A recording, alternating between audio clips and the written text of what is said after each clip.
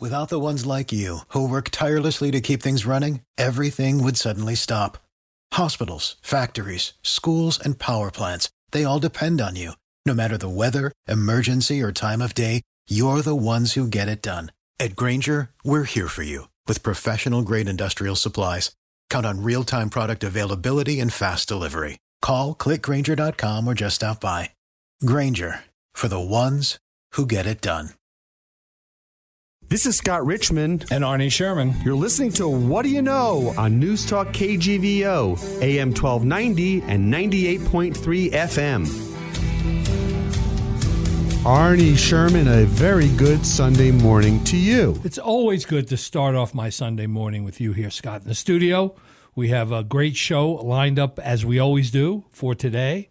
We're going to have Skye McGinty, who is the Executive Director of the All Nations Health Center, visiting us. It's one of 41 urban Indian health programs funded around the United States. We're lucky to have it here in Missoula. They do all kinds of interesting programs, both for physical and mental health and sort of holistic health. They work with a large number of Native communities around the state and beyond Native communities. It's All Nations now because it works with anybody that has health needs and health problems. They're in the midst, I think, of early stages of a capital campaign or trying to find a new facility to create a better identity. And I'm interested in learning more about not only All Nations Health Center, but Skye herself, who's got 3 degrees from the University of Montana. Yes. And has specialized in social justice and inequality and also has an MBA. It's rare when you have someone who mixes the social sciences, so to speak, with a business degree. Yeah, when I first met her, I was really struck by her background. So it's a dual show, a show to learn about what the organization does, but also a show to learn more about Skye McGinty.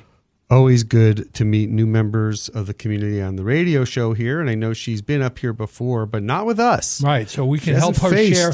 We can help her share her story in our own inimitable way. Right. She hasn't met the 2 guys from back east. Right. Yeah. Where it's all about discovery. We talk about that a lot, but I've been here for 27 years now, so I'm really this is the longest I've lived anywhere in my life. So I'm a Montanan. Right. And you know that every day when you meet someone like a Skye McGinty and you're like, you are a Montanan and this is not unfamiliar to you. You're aware of what she's working on and what she's doing and how it impacts the community. Absolutely. Okay, when we come back, our guest will be Skye McGinty. Back after these words. Arnie, we are back with our guest, Skye McGinty, Executive Director of the All Nations Health Center here in Missoula. Skye, it's good to have you here this morning. Thanks for having me. Good. How about you? We're doing great. We're excited to have you here so we can find out a lot more than we already know about All Nations Health Center. Awesome. So you've only been there as the Executive Director for a couple of years now, but 2 years this past June. That's right. So tell us what you do. Where do you fit into the health kind of sort of continuum and a little bit about the history of the organization? Sure. So All Nations has been around in the Missoula community for, 53 years now. We were incorporated in 1970, and we were a direct result of some really intentional legislation set forth by the federal government, which was really to take Native people from their allotments, from their reservations, and to basically forcibly assimilate them into urban spaces. And so the need for our Native people to practice their culture and to celebrate their heritage and really to be able to connect with their community arose out of that purposeful legislation. And so through a couple of congressional acts, urban Indian organizations like All Nations were created really to serve as a hub, as a conduit for our Native people and their culture. Eventually, that became a hub for health as well. As Native people, we know our health and wellness isn't just tied to our physical body. It isn't just tied to our brain. It's also tied to our spirituality and our emotional health as well. And really community health is our health at the end of the day, not just the individual person. It's reflective of our entire families. And so we started out as a pretty humble volunteer-centered organization. We made some connections with the University of Montana. We hosted some small wellness fairs, some very basic health education, some immunizations, and Now we've grown to have almost 50 employees. We have our full-on medical department that we started in 2018. We run the gamut of Western medicine health, really anything you would find at any other healthcare setting, but with that indigenous flavor running through it. So there are 41 urban Indian health programs. That's right. Is this the only one in Montana? Nope. We have 4 other sister sites. We have the second highest density of urban Indian organizations here in Montana. And are the programs similar, or do they really get crafted to what's taking place in the community and fitting into where needs are unmet? Yeah, I would say the philosophy is very similar. We all share, the drive to preserve our culture as Native people and to really have that culturally specific, holistic flavor of care. But it really depends on the type of urban community. Obviously, Missoula looks a lot different than Billings, and so we're going to have different priorities than those folks might have. And how many clients a year do you serve? Right now, we see about 3,500. Wow. And are there more in one area than another? Are they more in health-related services than the other areas that you're dealing with? We see a lot of behavioral health needs right now, which is probably not a shocker to anyone, especially on the heels of the pandemic. We have a lot of youth services, so we serve over 800 Native kiddos right here in Missoula County. So we do a lot of work with that. And then we just started our dental program as well. So that's seeing also a lot of numbers. Well, you mentioned COVID, and you also mentioned just a few minutes earlier that it's talking about community issues. And of course, Native communities deal with a lot of the issues that other, underrepresented communities deal with. Things like safety and racism and, discrimination, violence. We have a movie that's coming out right now about the Osage Indians that's going to shed a lot of light for a lot of people on, a horrible chapter in American history. Alcoholism, job opportunity, all those sorts of things, and they're all part of not just an individual mental health, but the community itself's mental health. So how do you build trust with a community that's been bombarded by lots of different things over their history? How do you build trust to engage with them on these kinds of issues? Yeah, I think we really started that process 50 years ago. I would say compared to our sister sites in Montana, that we really started in a community-based healthcare way. We didn't start out trying to do Western medicine or Western care. We started by building those relationships and bridging that gap and rapport that Native people understandably have with Western medicine, the deep and long history of racism, of medical mistreatment, and, just not wanting to be distrust. Right, and be subjected to those kinds of environments. And so we help bridge that gap by, employing people who have the same lived experiences, who are reflective of our Native community. I mean, nothing builds trust the same way as seeing someone who looks like you or has the same, familiar family name that you might have seen in your reservation or rural area. And so we're able to build that trust with our folks by literally meeting them where they're at. We're ingrained in our community in a way that I think no other health clinic would be. And that's because we really value, those indigenous values of being together, being in community, creating relationships. How are we different here in Missoula than we are in the other major metropolitan areas of Montana? Oh my gosh, I think Missoula is so fortunate as a community. I think just the appetite for change here. I mean, I think this was an old statistic, but I heard that we have like the most nonprofits per capita, that's true. Right, that's in true. the U.S., which I think, really just signifies this community's need and appetite for social change, for the desire to help one another and to be in community. So I think we are incredibly fortunate in a way that, other Montana communities aren't. And do you commiserate and talk to and connect with your other peers in the other communities? Oh, absolutely. Yep. We share a lot of the same advocacy goals, whether that's at the state or federal level. But yeah, we do have a lot of resource connection. We share best practices, tips and tricks, personnel policies, all of that. So I come back to town, turn on my TV. The first thing I see is you Yay, on it's out TV there. talking about Medicare enrollment. And we're in the middle. I think October 15th to December 7th is the Medicare enrollment period, which is confusing to anybody. Right. But when you're dealing with tribal elders who, maybe are not as familiar with how all of this works as, as people who are in the field, how do you convey to them, get to them that, what the importance of this and that there's this enrollment period? It's a complicated thing to try really to is. simplify, to explain to somebody. Right. Yeah.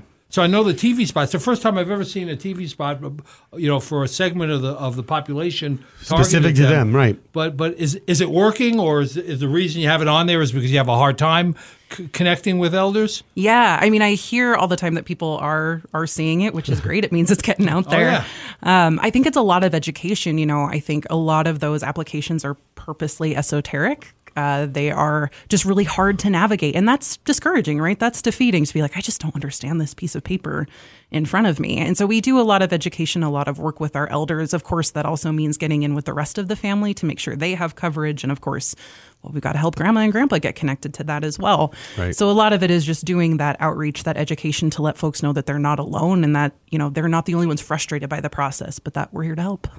Now, you have, 3 locations in Missoula? We do, yeah. And you're looking to build a corporate identity or corporate headquarters or a new facility? Yep, our own clinic facility. Yep. So right now we're separated between our admin building, our medical home, which is our clinic, and then our behavioral health folks as well, which doesn't lend itself very well to our integrated model of healthcare when we can't be physically integrated. You don't have a one-stop shopping kind of operation. That's right. That's the plan. Are you reliant on, the St. Pat's and the different, community hospitals in town to actually help deliver therapies and different, treatments? Yeah, I would say that we're all a part of the same safety net. We're all connected in that way. But really the purpose of All Nations and the purpose of urban Indian organizations is to intervene before folks have to go to the hospital. It's that primary care. It's that preventative care, which we know is hard to get every single person into, but Native people especially. Sure. And so really it's about us getting to those health issues before they become health problems.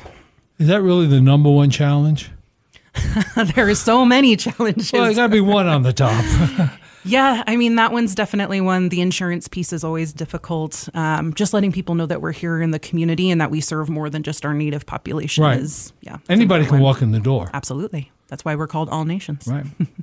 Funding, where does it come from?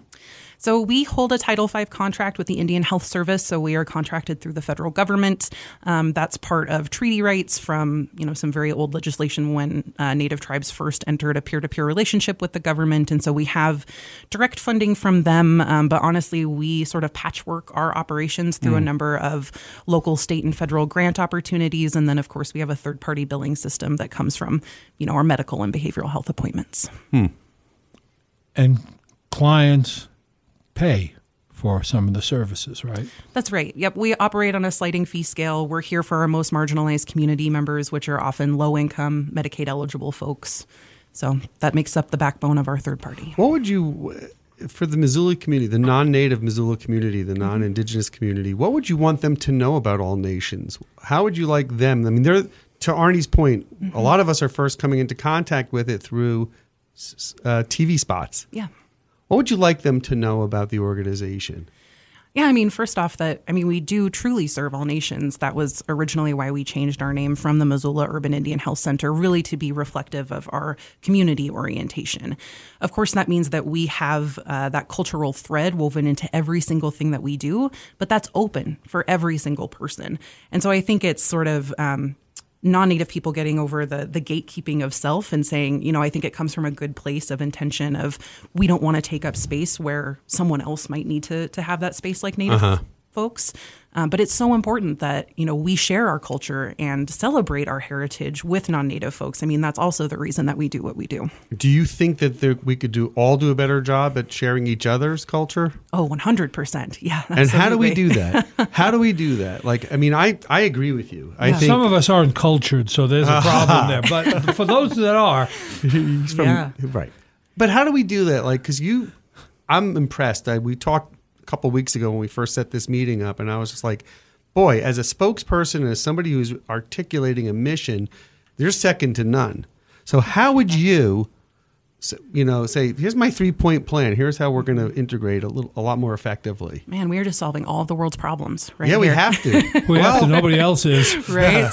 It happens here, actually, locally. I mean, I think it really starts on that micro individual level. I think it really starts, being open to experiences outside of your own, being open to other people's realities. And also being humble and recognizing that your culture and the way that you grew up is not the only way. There is no right way, right, to exist as a person. But I think also having the humility to say, I'm going to make mistakes. I'm going to mispronounce this sacred place, or I'm going to mispronounce this person's name. Right. Or I'm not going to get it right 100% of the time. None of us can. That's an impossible thing. There are so many different cultures out there. And to be mindful of every single one is, I think, beyond human capability. So I think just having that openness with ourselves of saying, I want to be open to this, but I'm going to make mistakes along the way. And that's okay. So you keep talking about us, and I think for our listeners, you're an enrolled member of the Little Shell Chippewa tribe. That's right. And the organization started in 1970. Mm-hmm. Clearly, you weren't around in 1970. So tell us a little about your background. How did you meander your way to being the executive director of this organization? I'm still trying to figure that out, quite honestly. I'm originally from Malta, Montana, over in northeastern Montana, about 60 miles south of the Canadian border. So as you can imagine, it's pretty flat out there, pretty prairie. It's a lot different than over here in our pretty little valley.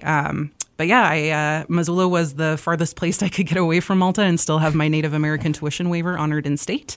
Nice. I came here one time, I think, when I was a junior in high school and just absolutely fell in love with the mountains and the trees. And we don't have very many trees on the prairie, so that was really cool to see. I ended up staying at the University of Montana for 3 degrees because I just couldn't get enough of that student loan debt and decided that I wanted even more. More. Why not? I need more. I want to break the record. I want to break a record here. Yeah, and then I tried to get out of Missoula a couple of different times, thought about moving to Seattle or to Portland or maybe even out of the country. And the universe told me no, that this is where I needed to be. The universe, right. Well, did you have any early life mentors or folks that influenced you, that helped you steer you in this direction? Yeah, I mean, I met my former boss actually when I was in college, and he had a really long history of working specifically in urban Indian health, and just seeing all of the growth that he had gone through and that he had made in, his communities and different communities that he had been plugged into was really inspiring. But honestly, a lot of my inspiration draws from the matriarchs in my life, my mom and my grandma, who are just, maybe everybody thinks this about their mom and grandma, but I just find them to be so inspiring women who, in the face of huge adversity and huge trauma, just always find the ability to smile and to be kind and to never let that bog them down. And so I think sort of that indomitable spirit is something that I want to carry forward in my work. It's hard to have that indomitable spirit when the cultural pressures on Native communities has been so, strident over the years. I mean, it would be hard to always have a positive attitude, even in Montana, because of the stereotypes and the prejudices and the innate nature of or the ingrained nature of it in some people. Yeah, you have to deal with it. Whether you're in Malta, which is the other, like Montana's 2 states, it's all flat, and then basically it comes, boom, and all of a sudden it's like a different place. Exactly. Yeah. But in Malta or anywhere else in the state. Yep. I mean, that's something we constantly combat. I think, the missing and murdered indigenous relatives epidemic is definitely demonstrative of that. It doesn't matter if you're a tribal community, a rural community, or you're right here in Missoula where, we're at the intersection of a really big interstate. And, we have direct ties to Canada. That's sort of a trafficking playground right there. So no matter what it is, as Native people, we run into those issues wherever we are. And it's one of the most, insidious to me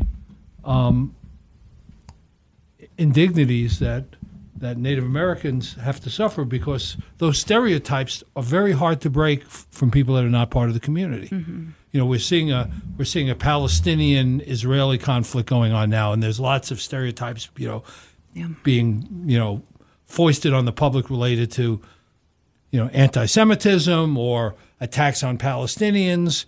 Wherever your political preferences or your loyalties are, but natives historically over the years have always had these very tough stereotypes to overcome, and it fits into all the other things, whether it's health, it's just hard to deal with. It's even hard to talk about to some extent. Yeah, it's a triple up effect. Yeah. Absolutely. We were, and still are the original inhabitants of this land. And, to see what it is today can be disheartening and discouraging to see, all of the work that we put in here, all of the effort we put into building communities that are safe and wholesome and holistic, and to see it sort of turned into, the Western mainstream communities Well, we have now. I had as one of the guests on one of my other shows, Mariah Gladstone, who has Indige Kitchen. Yeah, that's right. And her cousin is Lily Gladstone, That's who's right. in the film.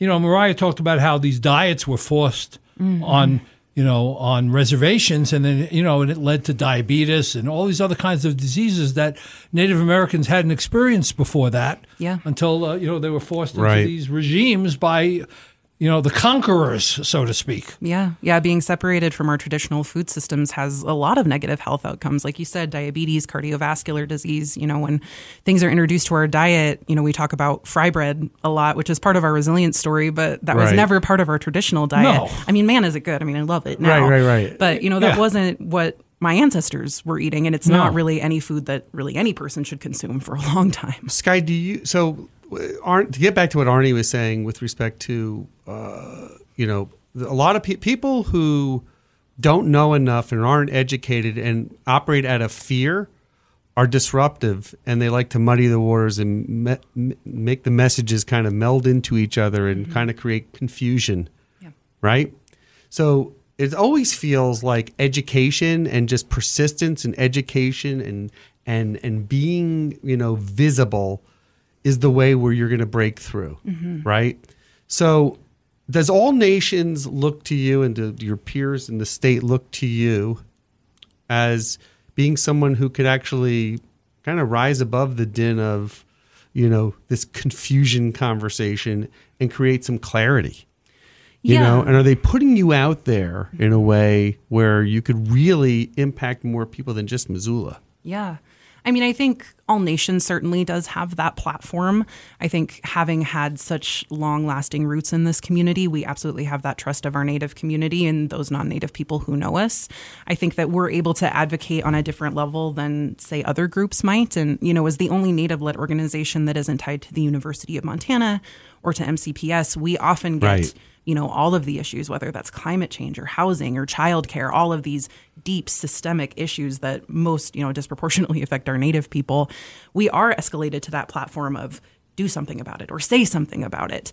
But personally, myself, I do find it a little bit easier since, I'm a white presenting Native person, and I think it's easier for me to navigate that. And then how do you, in that same breath, prevent you from being co-opted by somebody who needs to, right? Say, well, look, I need to make peace with the indigenous community. We've been, we've been developing this land over here at their expense for so long. We need to get a better relationship, and so they try to co-opt you. And how do you prevent that from happening? I think a lot of that is my own personal screening out of things. I think I can sense it a mile off of where that intention is coming from. Totally. Right, Arnie? No, sure. But no Arnie, question. Arnie, by way of background, has such macro view of kind of how things work from his work in Russia to where probably and all I've been around a lot of groups that have been discriminated against one way or another for and or co-opted and co-opted in time immemorial. Exactly. So like what advice would you give to Skye? Right, and what advice that you've seen? Because it's hard. Youthful enthusiasm, and intelligence and craftiness, perseveres. At some point, you're in it so long. Elders are to be respected, obviously, but sometimes when you've been through the battles and the wars for 40, 50 years, you have a hard time. Trying to regroup, so to speak, and tackle it, one more time. Yeah. I always admire Joe McDonald, Salish Kootenai College, for taking on, for always being optimistic and positive and being a great community leader. Yeah. But it's hard to overcome a lot of these things, and at some point you just sort of, get your dander up and you just want to dig in and just, say, enough is enough. But on the other hand, there are things like, Killers, that's coming out, Killers of the Flower Moon, that's going to educate a lot of people to, a horrible piece of history. Right. And some of America's greatest actors are going to be in that portraying bad people doing bad things to good people. Yeah. But that'll break through. And that'll break through. unlike some of the, the stereotypes, like when you watch Yellowstone and they show. I was going to say, Yellowstone is. I tell everybody, I said, most of the tribal leaders in Montana don't have a chauffeur-driven limousine, wear $5,000 suits, and went to Harvard. That's not usually the tribal leader guys, And that perpetuates a different kind of stereotype for a different reason. Yeah, sure. Well, I think that generationally speaking, the younger generation who's more open and who is willing to kind of like keep the slate clean and develop their own opinions, that's your greatest asset, you as a communicator and as an advocate and as somebody who's working with them. And so what are you doing to recruit and educate and speak to that generation? Because that's the future, right? Yeah, and I mean, as an Indigenous value, our youth are our future, right? We recognize that the time we have now, the piece of land that we occupy now is not ours. It belongs to our kids, to the youth. Right. And it's, Native cultures aren't a monolith, but generally there's the 7 generations teaching that anything that we're doing here, we have to act and behave as if this is going to impact our 7th great-great-great-grandkids. And I think also just taking in that value and passing that on to the youth. They're also thinking in that capacity of what I'm doing now is going to have impacts for my community. And it's really about listening to them at the end of the day and involving them in decision making, not just saying, oh, we think the youth like TikTok, so let's do stuff on TikTok. That's great, but they care about things. They're so much more educated, I feel like, than any other generation. They have so much access to what is right and what is wrong, and they're able to make those decisions sort of independently of mom and dad's lenses. And so I think just having that safe space where our Native youth especially are able to connect to one another and to themselves, that's how we sort of create that platform for them to take on the issues. Right. Plus, you have a unique perspective. You're doing it. You're running All Nations Health, and a lot of it's related to physical health, and we're going to get back to talk about behavioral, Medicare and that kind of stuff. Mm-hmm. But you had a sort of a focus, on issues of social justice. Yeah. And it's hard to look at what has historically happened and what continues to happen through a social justice lens and feel like I got to do something about this stuff. It just can't keep going on and on and on the way it is. Yeah. And I think, despite or maybe in light of my degrees, I think a lot of Native people sort of have that social justice lens orientation. I always say like DIE, like diversity, inclusion, and equity is woven into every single thing that we do because it's always had to been a struggle for basic human rights, for basic rights to vote, for housing, for to be seen as humans at the end of the day. Sure. And I think, especially, people in my generation now, we're seeing our parents and our grandparents as survivors of boarding schools, all of the things that they went through and being completely dehumanized and ripped from their culture. Right, just picked up, taken, put on a train, shipped someplace east, put into different clothes, and just treated like their history never existed. Right, yep, and just to churn out more white people, right, to kill the Indian and save the man. And so I think we're seeing a lot of that in my generation and saying, no, we don't want to repeat that. We want to be proud of the people that we are now. And it's, it's kind of cool to be Native again. Like, we want to bring that back, not only for ourselves, but for our kids. Right, and America in many places is much more of a melting pot than in other countries, that are much more homogeneous, than in a lot of other places.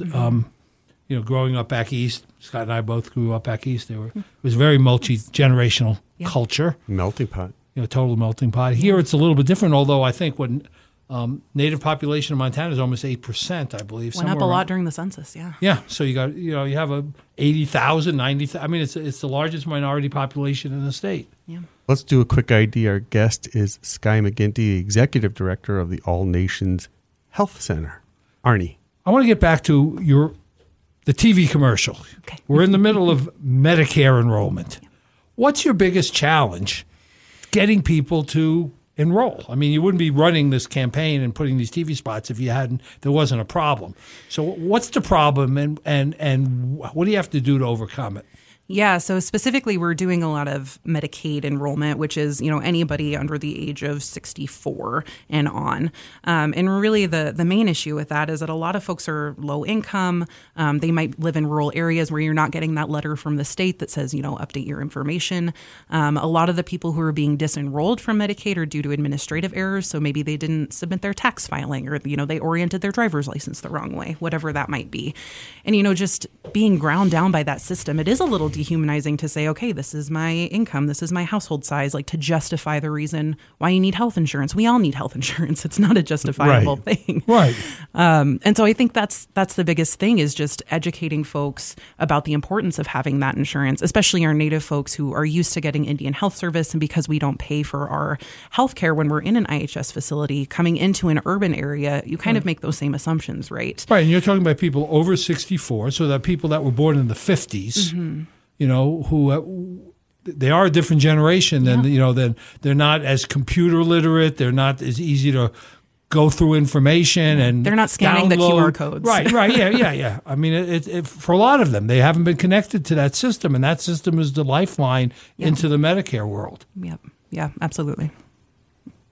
It's such a, when I think about media, like you're using broadcast media, what else are you doing to communicate? What else are you doing to try to get to that community to say, you need to take advantage of this now?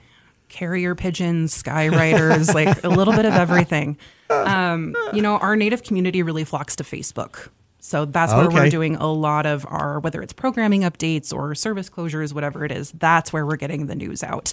And that sort of matriculates into families, right? We're really relying on word of mouth, whether mom hears it or uncle hears it or the kid hears it. It's sort of that diffusion of, this is what's going on at All Nations, or did you know they have this service, or did you know we need to keep an eye out for this deadline? So we do a lot of Facebook. Again, we do a lot of the boots on the ground outreach. So making sure we're embedded at the Western Montana Fair, at the WIC office, at Missoula Public Health, at the Pain Center on campus, wherever our people are, that's where we want to be, and that's where we want to be educating them. Have you been involved at all, or have you spoken to any of the candidates for running for mayor right now and kind of talked about All Nations and, have they given thought to how they help serve the community within the community? Yeah, so I work with Andrea Davis at Homeward outside of her mayoral candidacy, right? As her position as executive director there. And we're working, pretty closely on the Trinity project that's coming online here soon. Okay. Homeward is helping us. Actually, the piece of land that we bought, we're trying to also have a housing component on it. So Homeward is doing a feasibility study for us. So we work sort of in those capacities. Yeah. Got it. So you are one of the rare people who have combined an interest in sociology and, inequity and social justice with a business degree. You have an MBA. It's very counterintuitive. Well, right. But you're now supervising an organization with 50 employees. Mm-hmm. So how does that feel? How much of your time is drained away from your passion interests to your administrative issues, running an organization, trying to find a new building, figuring out whether the land could be used for housing, all these other things that take you away from, your original, career focus? Yeah, I mean, I think I don't let it is really the thing. I make sure that lens, my sociological training is always there. And then, of course, my background as a Native person and, my mother's family and all the lived experiences that come from that. I think that's just interwoven into everything that I do. And I don't think I would be showing up authentically if it wasn't. I think there is the realities of, the politics of business and running a nonprofit in a place that's very saturated with nonprofits. But everything I do is led by those values as a sociologist and as the Indigenous values that I bring to the table. So in the small time when you're not working, what hobbies and interests do you have outside of all this? What is that like? What is that like? What is Skye about? Yeah, what is Skye about? I really love to hike. I'm a hiker. I love the Bitterroots. That's like my second home. I have a little scruffy res mutt from Fort Belknap that we hike a lot. That's my favorite thing to do. I used to be really into beading. Was into that for a long time. But yeah, right now I'm really into reading. Just hanging out, drinking coffee when I can. Do you travel? Oh, yeah, whenever I can. Where do you like to go? Me and my good friend just got back from Scotland about a year ago. That was our nice international Where travel did you trip. go? Where in Scotland? Oh my gosh, everywhere. Weather worse than we have. That's what you found out, right? Yeah, honestly though, but it is so beautiful It is there. beautiful. Everything's It's a green storybook. because it's never sunny and it's Yes. just raining all the time. all I the know. time. But it is like a fairy tale. It's so, Yeah. so I mean, you went to beautiful. Edinburgh, right? You saw the castle. I mean, that is fairy tale. It is beautiful. You can see hobbits and other dragons flying out of the castle at Edinburgh. Yep, all the fairies in the Highlands. Yeah. You got a It's favorite beautiful. restaurant here in Missoula? Oh, here we go. Oh, that's a good one. Or I not. really love Tamarack. I'm like a hardcore Tamarack fan. Hard not to like Tamarack. It really is. It's got a lot. It's a very diverse menu, right? You It can get. is. You can probably. I think I was one time they had fry bread on that menu. Yeah. In fact, I'm Montana sure they do. Bulldog, Yeah. best cocktail in What? Missoula. Were there any restaurants to eat in Malta? Yeah, We have gas a Dairy station, Queen. gas station, Dairy Queen, Yeah, corn everything. dogs at the gas station. Everything right? comes in frozen. Yeah. Yep, that's about it. Yeah, Well, that's why you travel. Actually, Yeah, exactly. How far to the closest box store from Malta for those of our listeners who are new here to get to a Walmart. Well, they built a Walmart in Havre, which is about an hour and a half from Malta, but they built that when I was like a senior in high school. Right. I would say about 4 hours. Great Falls is like the nearest like urban hub. yeah. So the ice cream bars kind of melt by the time you bring them home from the box Bring a store. Yeti. I don't know. It's pretty cold up there, so if you put it in the back of the truck, Sure. it'll stay cold. That's exactly right. What do you think about the explosive growth of Missoula, and for that matter, most of Montana? It's crazy. In the sense of just so many more people, or just traffic, like all the above? I think it's a little bit of all of the above. I mean, I don't think our infrastructure was ready for that. I mean, I take reserve on the way home and I'm sitting in traffic for like 20 minutes just waiting to get home. I We think have a it's, commute here now. We do, I know. And I was only A ever mini used to commute, but it's a commute. But you're right. If you're going the wrong direction at the wrong time on Right. Reserve Street, you're backed up 4, 5, 6 lights. Exactly. Yep. Yeah. The traffic jams we had in Malta were, a swather is on the road, and that's like 10 minutes. So there's different reporting. There are 11 tribes, 12. How many tribes in Montana? So there's 8 federally recognized. So Little Shell Chippewa was the most recently federally recognized in 2019. We slipped in a defense bill, but there are also state recognized tribes. So that's where you get like the 11 or the 12, depending on who you ask. And how much do they end up cooperating? I mean, I understand some of the history. They have their own land, they have their own turfdoms, they have their own leadership, they have their own. They're pretty independent. But how do you get them to work together? Because you're trying to work together with all of them. Yeah, I mean, it's a difficulty. I won't lie. I mean, it's its own government. It's the same thing as the U.S. working with Mexico and Canada and Indonesia. They're their own independent governments with their own independent sovereignty, right? Their own lands, their own resources. And so sometimes it is, I think, difficult. I do think we do, as Native people, sort of have the upper hand in terms of collaborating with one another because we share that value that at the end of the day, it's about the community. It's not about us. And sometimes in government, you don't get that. You get, the greed and the selfishness and the I'm looking out for me and my family. Yeah. But I think as Native people, we understand that whatever we're doing well, we can do well for all of us, not just for one. How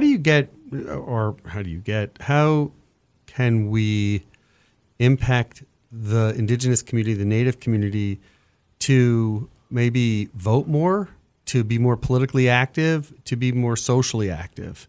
Because I think there's a lot of communities within Montana that, they just like, oh, well, I can't impact this, so I kind of throw my hands up.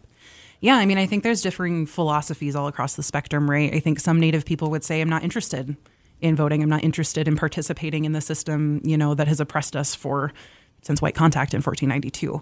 And then I think that sort of swings the other way of I'll only vote in presidential races, whereas we know, that local races are really the ones that have the most impact on our lives. Absolutely. But I think, it's kind of striking that balance of, it is important to participate and to be, in your community and to have that civic participation. Whether or not it aligns with your values is sort of a call you have to make at the end of the day. But I think it's, with most things, it starts with the youth. It starts with getting the message out to them. And to have a voice and a seat at the table as well, right? That changes everything, or can. It's the start of changing everything when you can start having a seat at the table. Right. Yep. And in a way that feels authentic to our communities. I mean, I don't know if you guys saw what happened down in Arizona this last presidential race with the Navajo and the Dene folks, like literally riding horses to the polls. It was just a whole column of horses and their regalia. And the Native people down there in their regalia and making it authentic to us and saying we are literally riding to the polls. We are doing something that we have done forever, our ways of life focused around this animal, and we're going to go and show up. Yeah, which is cool, which is, important, right? Absolutely. So you report back to your funding sources, right? They want, as most non-profit organizations have to be accountable to the people giving them money. What do you describe to them as the most unmet needs in the community here? Ooh, that's a good one. I mean, behavioral health is a really tough one. Yeah. I would say, we are able to bill for the things that the Western mainstream community thinks is billable. Billable, right. But again, our health and our wellness is so much more about that ingrown toenail or about our mental health at the end of the day. Right. And we can't bill for things like traditional services. We can't bill for a sweat lodge or for smudging someone's house or providing traditional guidance or having ceremony. But that is health and wellness to us. That at the end of the day is the crux of Native health. And to have that sort of pushed aside of like, no, that's ancillary or that's just a bonus. That's really difficult because we want to be doing that work. We want to bring people back to ceremony and into traditional life ways and understandings. But when it doesn't have a return on investment at the end of the day, it's really hard to play ball in the capitalistic scape we're in. Mm-hmm. That's what I was afraid of. That was the answer I was afraid of too. Yeah. When you're dealing with all of these, particularly when you're trying to approach things from a holistic way, right, and to maintain, cultural integrity, and to try to meld in with an establishment that is, in many ways, condescending to the the Native community as it is to other minority communities. Often, we did all these horrible things and we'll throw them a bone. I can say that as an outsider. I mean, it's never been fairly, and it probably it's not possible to fairly resolve what transpired. The movement in California to give slaves money for what happened to them. I mean, it's just so hard to unbundle and unwrap all of that. But moving forward, you can do something more concrete, and you're just articulating very clearly how difficult it is from saying we want to do these things, and then when you bring to the table the things that really need to be done if you really want to get this accomplished, and having them say, well, that's not the way we see it. Right. And we being outside the community and outside the bubble, it's a tough set of dynamics. And it's not unlike some of the other places in the world outside of the United States where there's conflict and there's history and there's finger pointing and it's hard to unravel everything, and it's being looked at from a perspective that is not organic to the culture and the population you're dealing with. Yeah. Well, and a related thought on what Arnie just said, post-pandemic, and just looking at our society today with the polarization. I mean, everybody has just retreated in their corners and they can't find a middle place to meet and accept each other's points of view. And you go through something like a pandemic, which really challenged everybody, right? But surely had a profound impact on the Indigenous and the Native community. How do you look at that? And then you said Facebook, it happens to be probably the most important way of communicating with the community.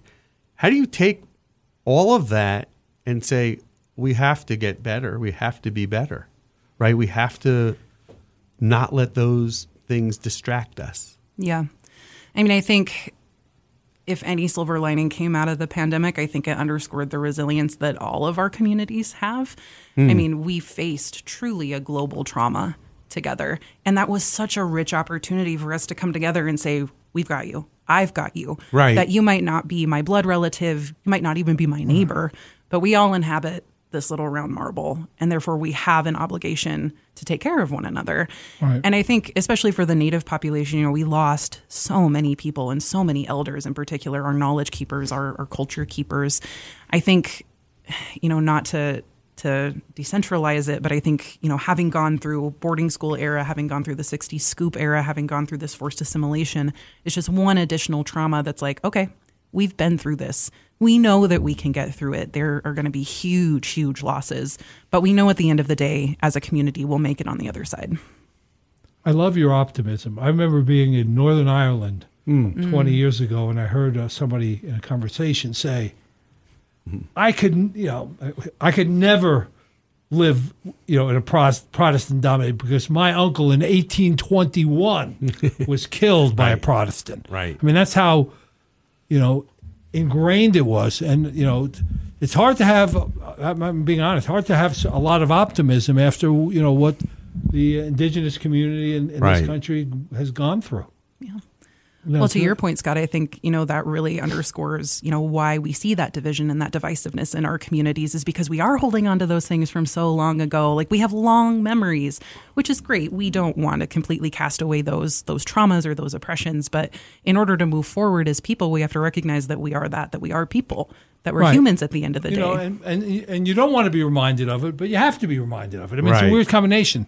I mean, we just saw Ken Burns just had the American Buffalo written by my friend Dayton Duncan. Right. Last thing he did, and to watch that, it makes me angry and disturbed and sickened that took place. And and it didn't happen directly to me, but it happened indirectly to me because it's part of our history, part of our culture, and something to be ashamed about if you were engaged on on the other side of it. What's happening in Israel, what happened in Afghanistan, what's happening in Africa. I mean, it happens a lot around the world. The difference is this is our community and this is our state. And we have a monument in the state to Custer. It's the only monument, I think, in the United States to somebody who lost the war. Right. And that shouldn't be. It's still a glorification, of the loser, not the winner. Right. Of that travesty. Anyway. Do you have aspirations? I know how you're going to answer this. But do you have aspirations after All Nations? Where else? What's next for you? Because you're incredibly impressive and, you're well thought. I don't need to tell you what you are. You know what you are. But is there a thought like, hey, maybe I could have a profound impact if I went over here or here? What do you think I'm going to say? I know what you're going to say. You're a good politician.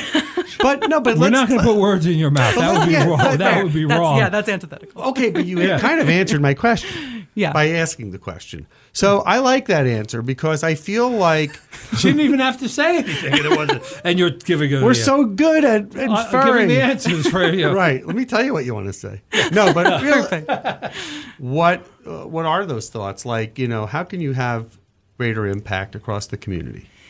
Yeah, I mean, I get told a lot that I should go to D.C., and that's just, I've been to D.C. a couple times. I don't think that life is for me. There's so many people. I grew up in a tiny, tiny town. Malta. The last place you want to go is D.C. Yeah, no, right. No. It's always better being the outsider putting pressure on than being the insider trying to deal with it. I can tell you that. Yeah. But is that it? Is that kind of like what can you do here and kind of spread outwards in terms of your impact and your influence? Yeah, I mean, I love the Missoula community, and I love this Native community. I love this land. I can't imagine, thinking about leaving it, makes me emotional, and I just can't think about that time in my life. Right. But I think if I were to go anywhere, I would probably want to go international, and it sounds like, Arnie, you have a lot of experience in that, so maybe you can give me some tips and tricks later. But I think about, all the Aboriginal and Indigenous communities around the world, and, one struggle against colonization is all of our struggles against colonization. Right. And any way that I can help in that. These stories are repeated everywhere. You go to New Zealand, you hear about the Maoris, and I mean, it's just... And that's where I'd want to go, honestly, is New Zealand. Right, well, because it's very similar. I mean, Lord of the Rings. Come on. Yeah. Listen, let's take a quick break. Our guest is Skye McGinty, Executive Director of All Nations Health Center here in Missoula. Back after this. Arnie, we are back with our guest, Skye McGinty. Skye, so tell our listeners what events are coming up, and more importantly, how do they get a hold of your organization? How do they reach out to All Nations Health the most easy and direct way? Sure. We have a website. We're at allnations.health, HEALTH. Our direct clinic line can be reached at 406-829-9515. You can always stop by the clinic. There's always something going on, so feel free to always pop in. But we have a lot of irons in the fire, which I think is not unique to any one nonprofit, but we're always doing something. During the fall, we have Native American Heritage Month coming up, so we'll do a number of round dances at the university. We actually just hosted a Halloween themed carnival for some Native youth. We're always doing something with winter bingo, also trying to get outside and, be physically active as much as we can in this valley in wintertime, especially, gathering with our elders and having that intergenerational programming.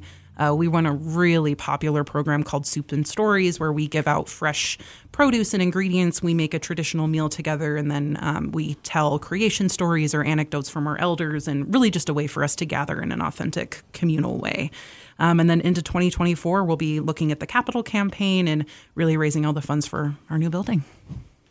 That doesn't sound like much. No, not at all. How much are you trying to raise? That's tomorrow. Right. Right now, we're honing in at about $6 million. The total project will be about $25 million. Nice. No small feat. Arnie knows something about that. We've had a lot of guests in who are doing capital raising campaign. money. Right, yeah. Capital campaigns. A lot of good things happening. Yeah, we helped out with the YMCA's Right. campaign, which was really important to have early childhood, daycare and all those sorts of things. And I'm sure the station will be happy to work on the campaign with you as well. I appreciate it. Yeah, we'll help. Thank Of you. course we will. And speaking of other organizations within town, who are the ones that you traditionally work with? Or pretty much everybody, right? But like Just about. Watson Children's Shelter, like everybody. Yeah, yep. We work really closely with MCPS, Indian Education Department. For all I know, they have a different name, but that's how I've known them. Our sister federally qualified health center, Partnership Health Center here in town. What about First Family?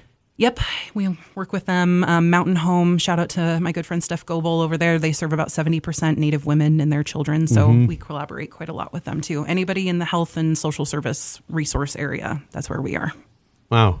You guys are far-reaching, and you're a connector. You're a connector. What's the email address, or not the email, what's the website address again? Allnations.health. Allnations.health. All right. This has been a wonderful hour. Very enjoyed. Yeah, thank you Very for much having enjoyed me. spending time with you. Yeah. I appreciate it. Really delightful conversation. Thanks for coming up. Yeah, thanks for Arnie, having I'll me. see you next week. Next week, Scott. For the ones who work hard to ensure their crew can always go the extra mile, and the ones who get in early so everyone can go home on time, there's Grainger, offering professional-grade supplies backed by product experts so you can quickly and easily find what you need. Plus, you can count on access to a committed team ready to go the extra mile for you. Call, click Grainger.com, or just stop by. Grainger, for the ones who get it done.